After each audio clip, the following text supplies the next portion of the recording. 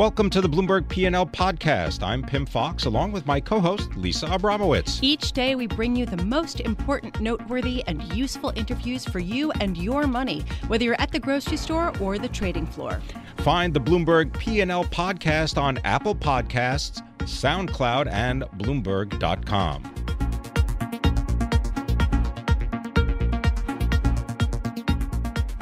So we set the stage, really, for a world in which investors are yield-starved, and they look to the stock market and wonder how much further can the stock price rise. And here to help us understand all this is Milton Berg. He is the chief executive and the founder of Milton Berg Advisors. Thank you very much for being here. Much appreciated. Yes. Tell us your thesis. I was reading some of your notes, and I kept sort of shaking my head yes and saying, okay, yeah, you're short, you're bearish. That's got to be a tough position to be in right now. How do you sort of explain that not only to your clients but to yourself intellectually? Well, the clients are doing very well, I must say. We've been doing this about 3.5 years. We're outperforming the market by double. We're up 15% per annum versus 7% for the market. So we're doing fine. Sam bearish, yes, and very long-term bearish, but we're more trading-oriented. We're more interested in catching turning points. Our clients got long yesterday, for example. We recommended going long yesterday for a very, very simple reason. The S&P declined all of 2.9%, yet the VIX surged 44.37% on August 10th. Now, we checked historically, when has the VIX ever surged by 44% on a single day? And it happened only 10 times in the past. In 9 out of 10 times, the minimum market gain to the next top was 7%. There's only one case where the market continued lower 2 days later. It's more than 2 days later, the market hasn't continued lower, which is suggestive that the 90% probability is there. So we're looking for a 7% rally currently. So we were bearish, but we're bullish. But okay, my mind is sort of blowing up a little bit, but I'm trying to understand how you marry these two ideas, because it actually makes perfect sense. In a longer-term perspective, you are not bullish necessarily on the prospect of economic growth accelerating and perhaps the debt overhang that we're accumulating due to quantitative easing, but there are opportunities day to day to get into the market. Is that what you're saying? We don't see these opportunities day to day. These opportunities generally every quarter of a year, and there's even in a bear market, a great bear market like 29 to 1933, or a great bear market on a real terms from 1966 to 1995, when the Dow did 0% over that 29-year period. There's still opportunity for the market goes down to be short, and many counter-trend rallies where you can go long. So we're not looking for day-to-day trading. We were short for about a month and a half, and now we went long again yesterday. But when you say short and long, are you talking about the indexes? Are you talking about specific bonds? And how do you sort of gauge whether or not it's we could call a macro shop. Basically, when we pick stocks, it's not because we like the stocks. We pick stocks because we like the market. We short stocks not because we hate the stocks. We short stocks because we hate the market. It's a totally different concept than what most people in this business do. So you can call us a macro advisors. We're more directional than anything else. I've worked with George Soros. He's also a very directional type of a fellow. I worked with Stan Druckenmiller, also a very directional type of a fellow, which is what we do. Market's going to go up. We're going to find stocks to buy, to participate. Market's going down. We're not going to find stocks that are going to do well against the market. We're going to short stocks. So that's what we do. And currently, yesterday, we got long. We didn't have the confidence to pick stocks, so we're only doing macro. We're going along the Qs, which is the NASDAQ 100 and the S&P 500, expecting a rally to last maybe just a month or so, but probably a pretty strong rally. I wonder if you could just describe, based on your experience, which is extensive, what are some of the mistakes that people make when they think that they can trade momentum and follow the market? There's one mistake they're making right now, and everyone's making this mistake. They're looking how great the economy is worldwide and saying, wow, now's the time to be in stocks. Forgetting that the time to get in stocks, because now the market is great, was 9 years ago. When at the bottom of the bear market, you buy stock because sometime in the future the economy is going to be doing well. Once the economy is doing well, it's too late. You missed it. That's the basic mistake people are making. People can't comprehend how could the market peak? Everything's doing so well. That's precisely when markets peak. Have you been building a lot of cash to take advantage of a potential dip? My clients are never in cash. My clients are either short or long, always trying to make money, because my clients are basically the titans of the hedge fund industry. We have some, not retail clients, we have some advisors that manage their clients' money, but my advice to them is never to be in cash. The deal either to be long or short term market, but individual investors should be in cash, in my opinion. So what are the liquid securities, the liquid positions that you make sure to have to change positioning should you be wrong? Well, we just get out of whatever we're long, or we get out of whatever we're short. We don't have any cushions. On a scale from 1 to 10, how bearish are you For the long term? Yeah. For the long term, 10. What's the long term for you? How long? Long term, 30 years. What about in the next 2 30 years? years, meaning because, with the price-sales ratio at levels never seen before in the S&P 500, with no cheap groups of stocks, absolutely no cheap group of stocks, with the fact that, as I've mentioned, we've seen long-term bear markets in the past, with the fact that the bond market made its yield low a year and a quarter ago. No, actually, 2011, January 2016. Anyway, July. Anyway, the bond market 30-year was 2.088%. It's now 2.8%. Yeah. There's no reason to be bullish over the long term. Really, All right. no reason. Milton Berg, the bullish bear, the bearish bull. I'm not sure. But it's fascinating, and it shows sort of the conundrum of a market that is bound to go up in spurts in the short term, but not over the long term. Milton Berg, Chief Executive Officer and founder of Milton Berg Advisors, LLC, based in New York.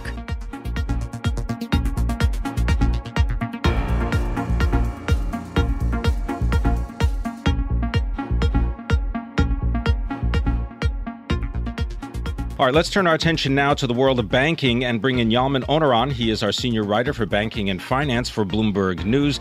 Great to have you with us here in the studio, Yalman. Your recent story is that bank profits could increase 20% if there is any movement on deregulation or changes in financial rules. Explain how that would happen.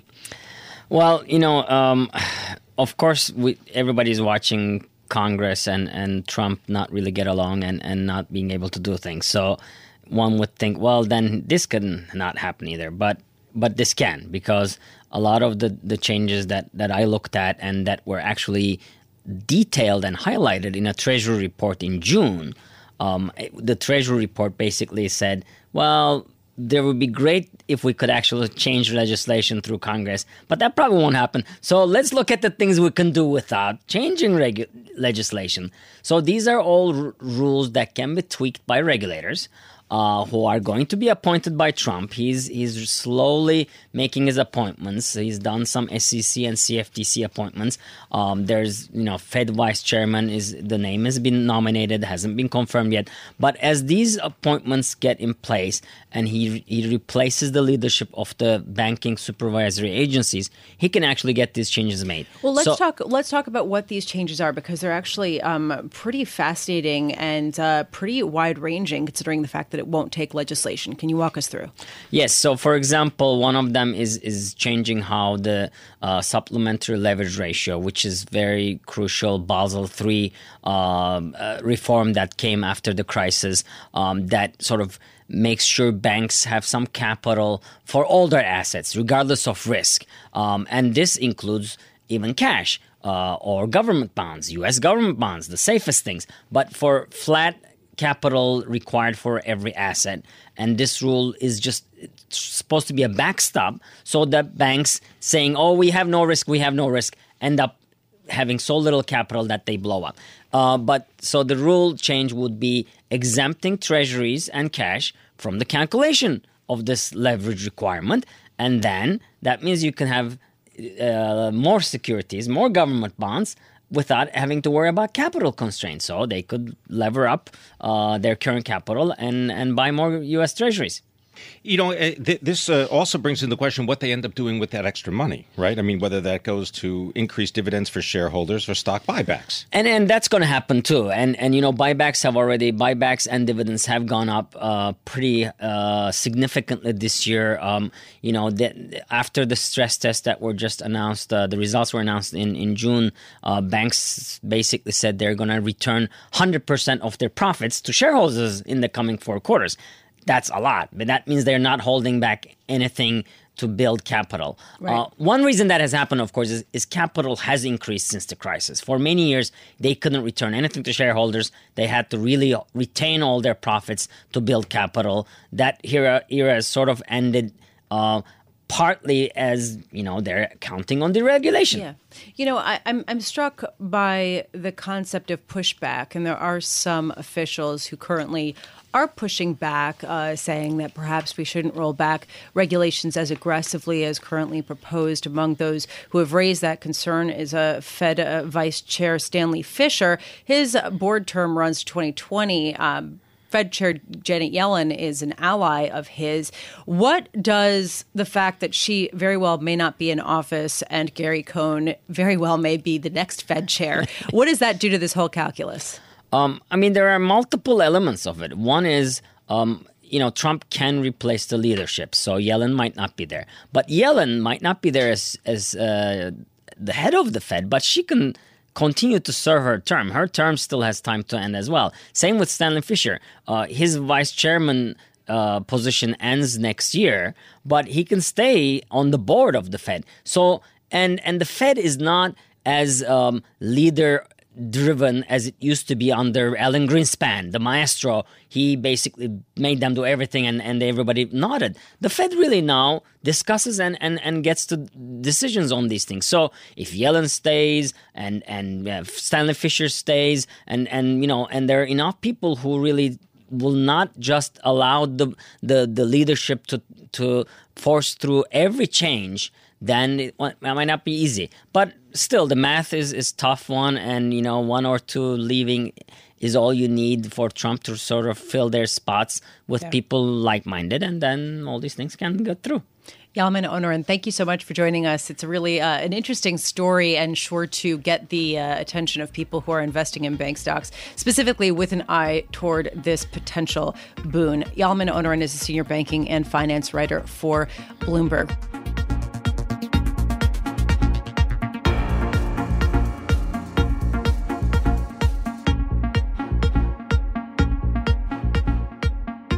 Speaking of fossil fuels, there was another bit of news that caught our attention, and it was talking about how a couple of different coal companies approached the White House for assistance to stave off their bankruptcies. And this was interesting because President Trump has been really remarkably pro-coal. I want to bring in Rebecca Kern, energy policy reporter for Bloomberg BNA, located in Arlington, Virginia. Rebecca, can you give us a sense of what these two companies, Murray Energy and First Energy, were looking for from the White House and sort of the surprise that they did not get it?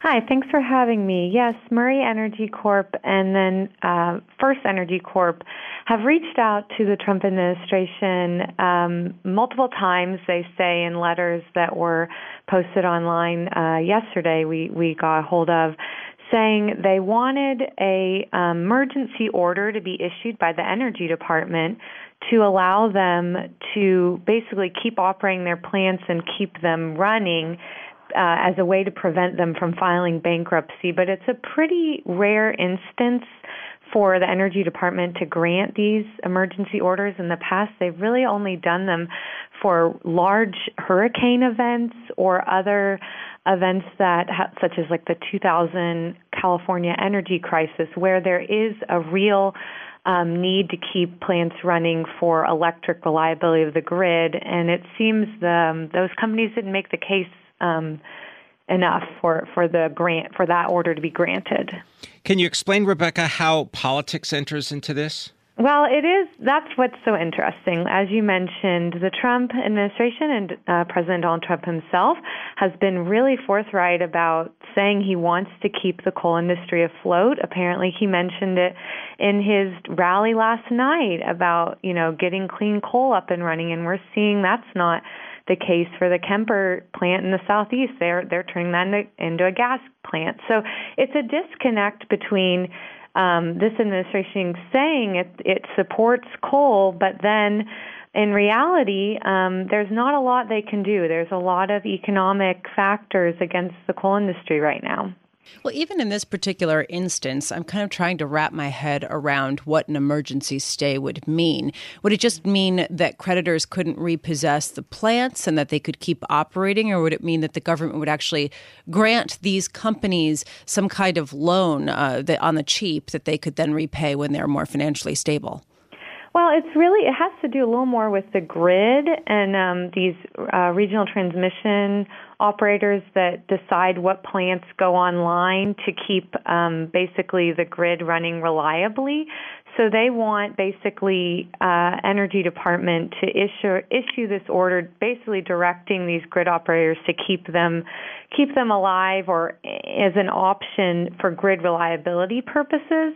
But it's not really used for financial purposes. I talked to a few Federal Energy Regulatory Commission FERC attorneys who've worked on these cases in the past. They say this isn't a financial savior for these plants. That's not really what this order has been used for in the past, and that's likely why the Energy Department didn't grant it, because it's really not handing money to these plants. It's really just a reliability mechanism as a backup to keep the grid running. It was kind of an odd pitch, but it seemed to be kind of a last pitch these companies are making to try to stay afloat. Yeah, Rebecca Kern, thank you so much. It's interesting to see the consequences of actual real-life implementation of policies versus some of the rhetoric that we're hearing. Rebecca Kern is energy policy reporter for Bloomberg B&A, based in Arlington, Virginia, looking at Murray Energy bonds maturing in 2021.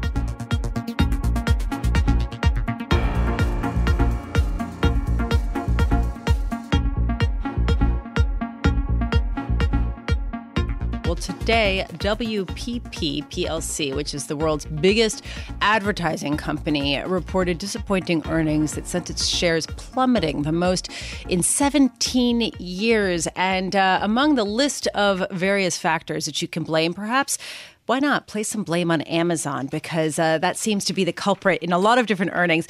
Layla Aboud is a Gadfly columnist here at Bloomberg, and she wrote a terrific column talking about the link between WPP's woes and the ascent of Amazon. Layla joins us now. Layla, can you give us a sense of why Amazon has so specifically cannibalized WPP's business model specifically? Well, I think the main thing to understand is that the advertising agencies, some of the biggest actual advertisers in the world, are makers of consumer and packaged goods. So the number one biggest advertiser in the world is Procter & Gamble. Number two is Unilever. So companies like WPP, a lot of their business and their effort and their staff's time goes to serve those customers. Those customers, Procter & Gamble, Unilever, Nestle, you name it, they're being disrupted by Amazon because Amazon is now kind of one of the biggest, most powerful actors in retail today.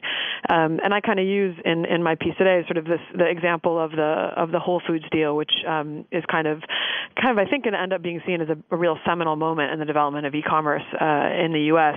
And it's kind of, even though that deal is not going to change the advertising business or their clients' business overnight, it's a real kind of symbolic thing for these businesses, and everybody's worried about it. So, when you're an advertising agency like WPP, they're the biggest one in the world, they have to worry about whatever their clients are worrying about, and their clients are worrying about Amazon. Does the scale that WPP has, as well as some of the other advertising companies that you've written about in your piece, whether it's Omnicom or Publicis or Interpublic, does the scale of these companies work against them now? I think that's a really good question, and one that somebody like Sorrell will get really irritated if you ask him, because I know I've done it before. Basically, you have to. So these big holding companies were basically kind of built up in the 70s, 80s. Sorrell building up WPP was really the emblematic person in this regard, and Maurice Davy did the same thing at PBC's. And the game was roll up all these different agencies in different geographies, so you could have a global presence to serve these big brands that were growing bigger and bigger. I think what's interesting now is that with the rise of online marketing and Facebook and Google and Amazon and kind of just the way that shopping and media are changing, the value of scale may not be as big as it was for these advertising agencies. So, you have these big holding companies that were built for a different era. And I think if you were designing an advertising agency today, you probably wouldn't pick something that looked like, you wouldn't create something that looks like WPP, to be honest. Yeah, well, Layla, Pim and I were talking ahead of this segment about the idea of famous people or well-known personalities just hashtagging something in their Twitter feed or Instagram feed, and that can be more effective and more visible advertising for some of these companies than, say, a 30-second spot on television. And so, did WPP's CEO, Martin Sorrell, did he talk at all about the move forward and adopting some of these more modern techniques of getting the word out?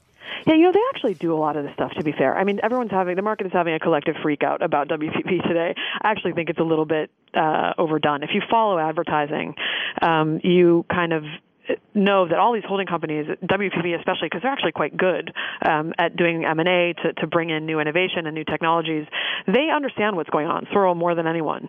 And what they're doing is basically they're trying to kind of spread out. And so WPP has a very big bet on market research and data and kind of data mining. They have another part of their business which is called Kantar, which advises brands on kind of the effectiveness of their brand. So how is Tide doing among millennials? We'll go out and study that. So they know, and they even have bits that do social marketing, social media marketing, so like Instagram influencers, they do all this stuff. The problem is that kind of as an investor, you buy into WPP, which is kind of massive entity at the top that does a bunch of this stuff. But, the bottom line is if the growth is going to be at, revenue growth is going to be at 2 or 3% organic per year now going forward, whereas in the past it was more like 5 to 4% for that holding company level. If you're an investor, you're really just focused on that. So the holding companies actually make things probably look worse than what's actually happening in the individual agencies, where there's a lot of savvy, like you said, Lisa, of kind of in Instagram marketing and in Snapchat and all this stuff. Well, Leila, I'm just wondering, what do you need a big advertising company for if you can go on Instagram? Let's say this is the news this week that you're the wife of the Treasury Secretary, and you're able to hashtag all of the brands that you're wearing or carrying. That doesn't cost a lot of money, and neither does a 6-second YouTube ad. So, are they really with it, or they just say that they're with it? I think flip it around. So if you look at it from the point of view of the influencer who's just putting stuff on her, hashtags on Instagram, yeah, that's really easy. But if I'm Procter & Gamble and I have the Pampers brand, right, so diapers, how do I make sure that people are still buying diapers, right? I have I will spend money for marketing, which is like trying to spur online sales, search results, couponing, loyalty programs, all this stuff. And then I will also spend money on brand building, which is TV ads, kind of trying to make sure that people have good feelings about Pampers. The ad agencies were always built to do those two functions totally separately, marketing versus brand building. Trouble is the internet mixes all this stuff together, right? So these old categories of kind of, am I doing marketing or whatever, it's totally irrelevant, right? But P&G still has one big aim, which is create brands that people are going to want to buy the products of. And they will use Instagram and stuff like that, but I don't really know that we have the answer yet whether social media networks can really build brands in the long term. It's not very as mass market as you think it is. Well, I want to thank you very much for enlightening us. Leila Aboud is our columnist, our Gadfly columnist covering European technology, media, and telecoms, joining us from Paris. And you can follow her on Twitter at LABBoodles, Boudles. Thanks for listening to the Bloomberg P&L podcast. You can subscribe and listen to interviews at Apple Podcasts, SoundCloud, or whatever podcast platform you prefer. I'm Pim Fox. I'm on Twitter at Pim Fox. I'm on Twitter at Lisa Abramowitz1. Before the podcast, you can always catch us worldwide on Bloomberg Radio.